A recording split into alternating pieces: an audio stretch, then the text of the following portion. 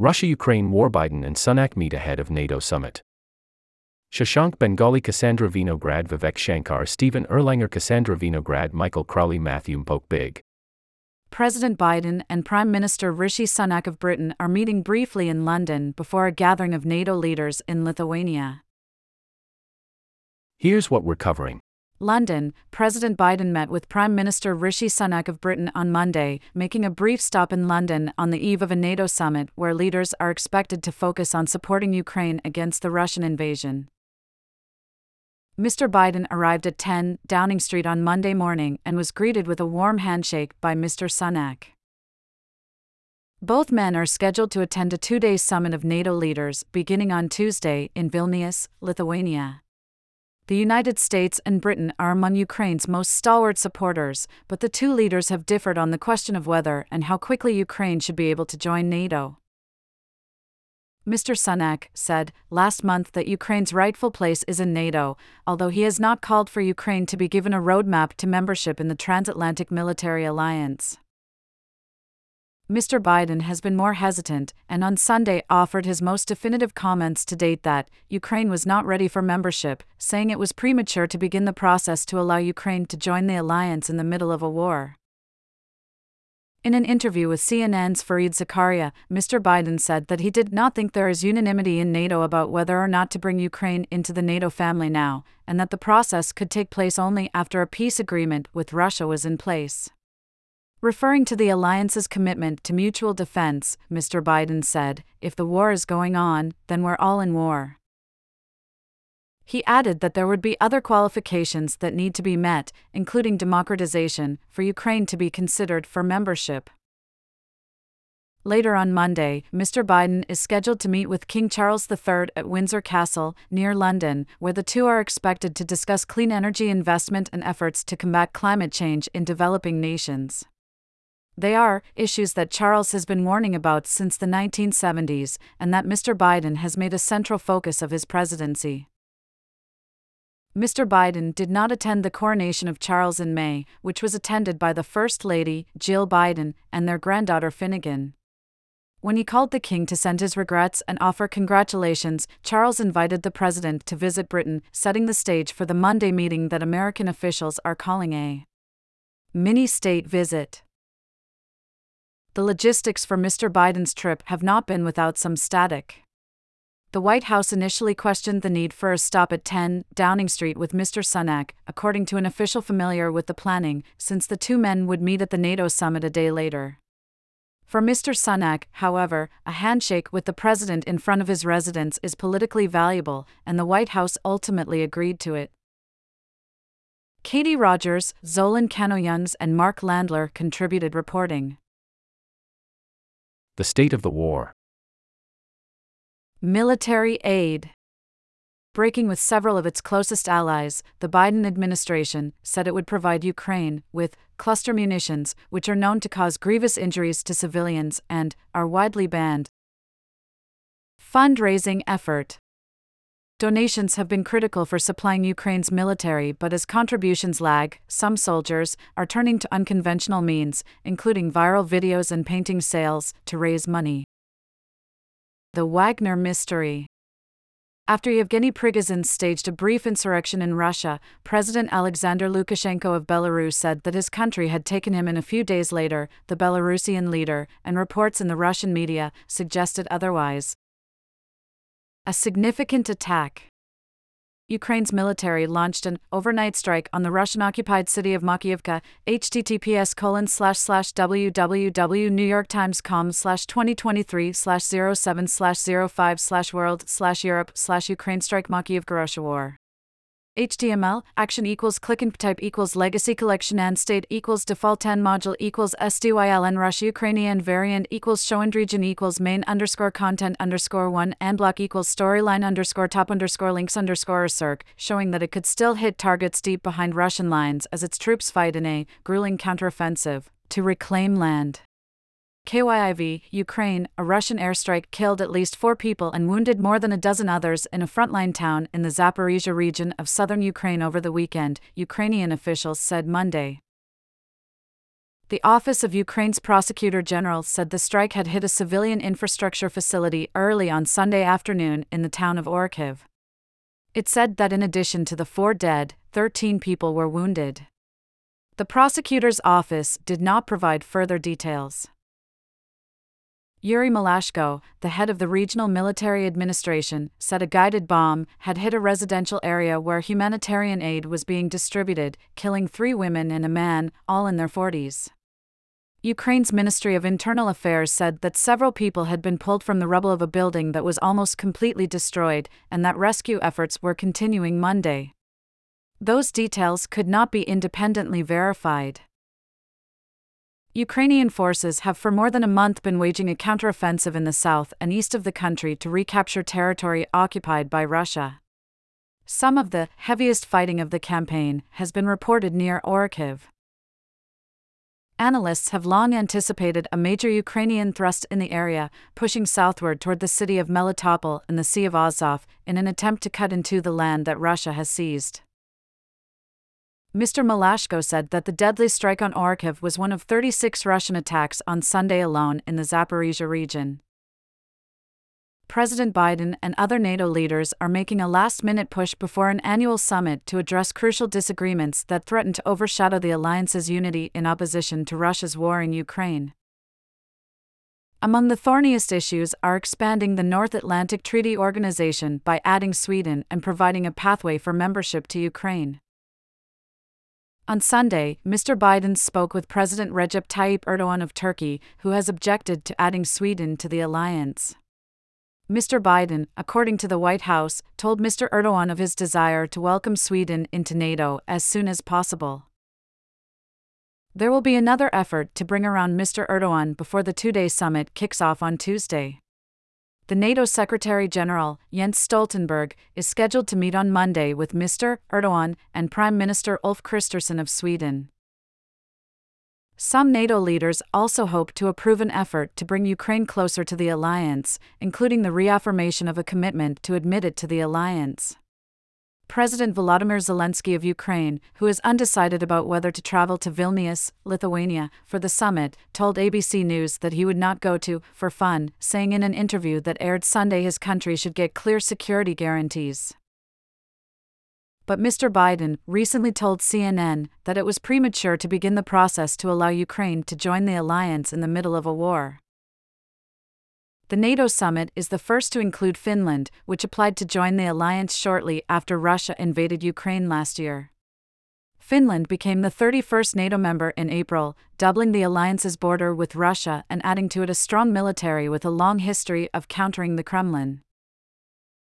Sweden's bid to join has been held up by opposition from Turkey, which has insisted that Sweden take a harder line against pro-Kurdish activists and members of an outlawed religious group whom Turkey considers terrorists. Here's what else to watch for this week. Biden visits Europe. Mr. Biden arrived in Britain on Sunday for meetings with Prime Minister Rishi Sunak and King Charles III on Monday. Once the NATO summit finishes on Wednesday, Mr. Biden will deliver a significant address on issues including climate change and Russia's aggression in Ukraine. He will finish the trip with a meeting in Helsinki with President Sauli Niinistö of Finland. Grain deal's end looms. Russian officials are threatening to let the Black Sea grain deal expire on July 17, accusing Western nations of not upholding the part of the agreement that benefits Russia. The deal allows Ukraine to ship agricultural products through Russian-controlled waters and for Russia to sell certain goods that had been blocked by sanctions. It has been extended 3 times, most recently in May, despite Russian officials' repeated threats to withdraw. Late last month, a German convoy of 1,000 troops with tanks, drones and armored vehicles made its way some 750 miles to a Lithuanian military compound in Belgrade in 3 days, using trains, ferries, trucks and planes, all NATO practice for a possible incursion by foreign, Russian, troops. The huge military exercise, integrating German and Lithuanian troops, began with reconnaissance and turned into a noisy, dusty battle that, not surprisingly, NATO won. Leopard tanks covered in camouflage raced back and forth in a haze of dirt, firing as they went, drones buzzed in the air, armored infantry vehicles spun through battlefield, soldiers covered with brush advanced slowly, weapons blazing. The NATO exercise was meant to convince Lithuania and other countries bordering Russia that the promise of rapid reinforcement and collective defense was a reality. It was also intended to demonstrate the alliance's new commitment to countering a more dangerous Russia, which argues that its war in Ukraine is a necessary response to what it considers NATO's effort to dismantle Moscow's sphere of influence. As NATO leaders prepare to gather in nearby Vilnius, the Lithuanian capital, on Tuesday, the Baltic nations and the others on Europe's eastern flank are feeling especially vulnerable.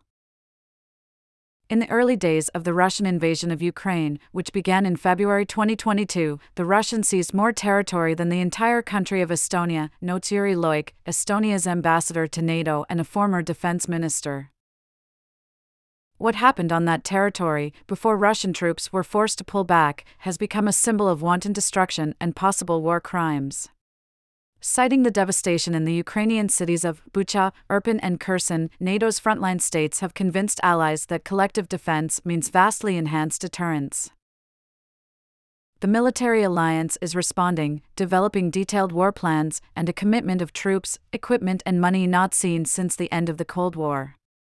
Political approval of those plans is at the center of the annual summit meeting. This is one in an occasional series of dispatches about life amid the war in Ukraine. KYIV, Ukraine, just steps away from rush hour traffic on Kyiv's busy Taras Shevchenko Boulevard, a handful of retirees prune bushes in a quiet, green oasis. They started coming when the war broke out, said Natalia Belemets, the curator of this small botanical garden. They wanted to help. The A.V. Fomin Botanical Garden is one of Ukraine's oldest. It has stood in the center of the capital, Kyiv, for nearly 2 centuries. Members of the garden staff were encouraged to leave Kyiv or work remotely when Russia invaded Ukraine in February 2022. But soon afterward, the need arose for seasonal work and garden maintenance, so volunteers organized on social media and came to help. This botanical garden is a pearl of Kyiv, a green jewel in the city center, Ms. Belemets said on a recent morning. It is important to keep it beautiful, she added, not only for us, but for the city and the country. The volunteers do simple garden work, like digging, collecting branches, and watering. At one point, there were about 20 people volunteering on a weekly basis. These days, the numbers have dwindled because many people have returned to full-time jobs. Still, new faces are always coming. As Ms. Belemets spoke, 2 women arrived and were led over to a bush by a long-time volunteer. They got right down to work, one of the women pulling at the branches of a low bush, a brown leather purse slung over her shoulder. Svetlana Sitko, 62, has been volunteering in the gardens since April 2022, when the horrors unleashed by Russian troops in the suburbs of Kyiv, including Bucha, in their failed attempt to seize the capital were only just becoming clear. After Bucha, after Kyiv, we had to do something, Ms. Sitko sighed. She pointed to her chest. It starts in the heart. We wanted to do something in the city, for people, to help. Her hands, clad in blue gardening gloves, gestured animatedly as she spoke about the orchard she and her husband have planted at their cottage outside Kyiv: pears, apple trees, blackberries, blueberries, currants, and honeysuckle. A retired child psychologist, Ms. Sitko said that when she left the garden, she would change out of her purple leggings and dirt-stained shoes and head to another wartime volunteer job, making camouflage nets for snipers. Her husband, Yuri, was tending flowers nearby. He is the true gardening enthusiast, she went on. Married for 36 years, they were born 4 years apart on February 24th. That is the same date that Russia launched its full-scale invasion last year. Last May, she said, a soldier came to the garden with his wife and a small child in his arms. He told her that he had a few hours free and that he wanted to see something beautiful with his family. I definitely believe that these guys who are at the front need this very much, she said. They will come back after the war. Finding beauty in the garden, she added, is important for the soul and the eyes. Along the Finnish-Russia border, on a recent afternoon, an attack from Russian military bases a few miles from here seemed a distant prospect. That's not only because, as NATO's newest member, Finland now enjoys the guaranteed protection of 30 nations, including the United States, a development that President Biden will celebrate during a visit to Helsinki this week. It's also because most of the Russians once stationed in the area went to fight in Ukraine, and many, if not most of them, Finnish officials say, are dead. It may be years before Russia poses a conventional military threat from across the verdant forest of pine, spruce, and birch. But there were some Russians to be seen on a sunny June day at the Valama border crossing, about midway between Helsinki and St. Petersburg. A trickle came and went, many inexpensive cars, an Audi Q7, a black BMW with 2 sleek bikes mounted on a rack. These Russians were likely dual passport holders, possibly headed to other European countries that they can reach only by land because of flight restrictions following Russia's invasion of Ukraine last year. For anyone trying to cross the border illicitly, border guard foot patrols roam the woods. But their trail-sniffing dogs encounter few Russians trying to sneak into Finland. Perhaps the biggest concern on this afternoon was a black bear seen prowling the area.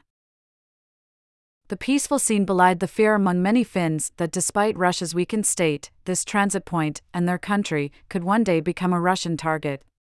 That anxiety prompted Finland to seek membership in the North Atlantic Treaty Organization last year, a process completed in April when Finland became its 31st member in what Mr. Biden calls a strategic blow for President Vladimir Putin of Russia. That move infused a long, placid relationship between Moscow and Helsinki with sharp new tensions.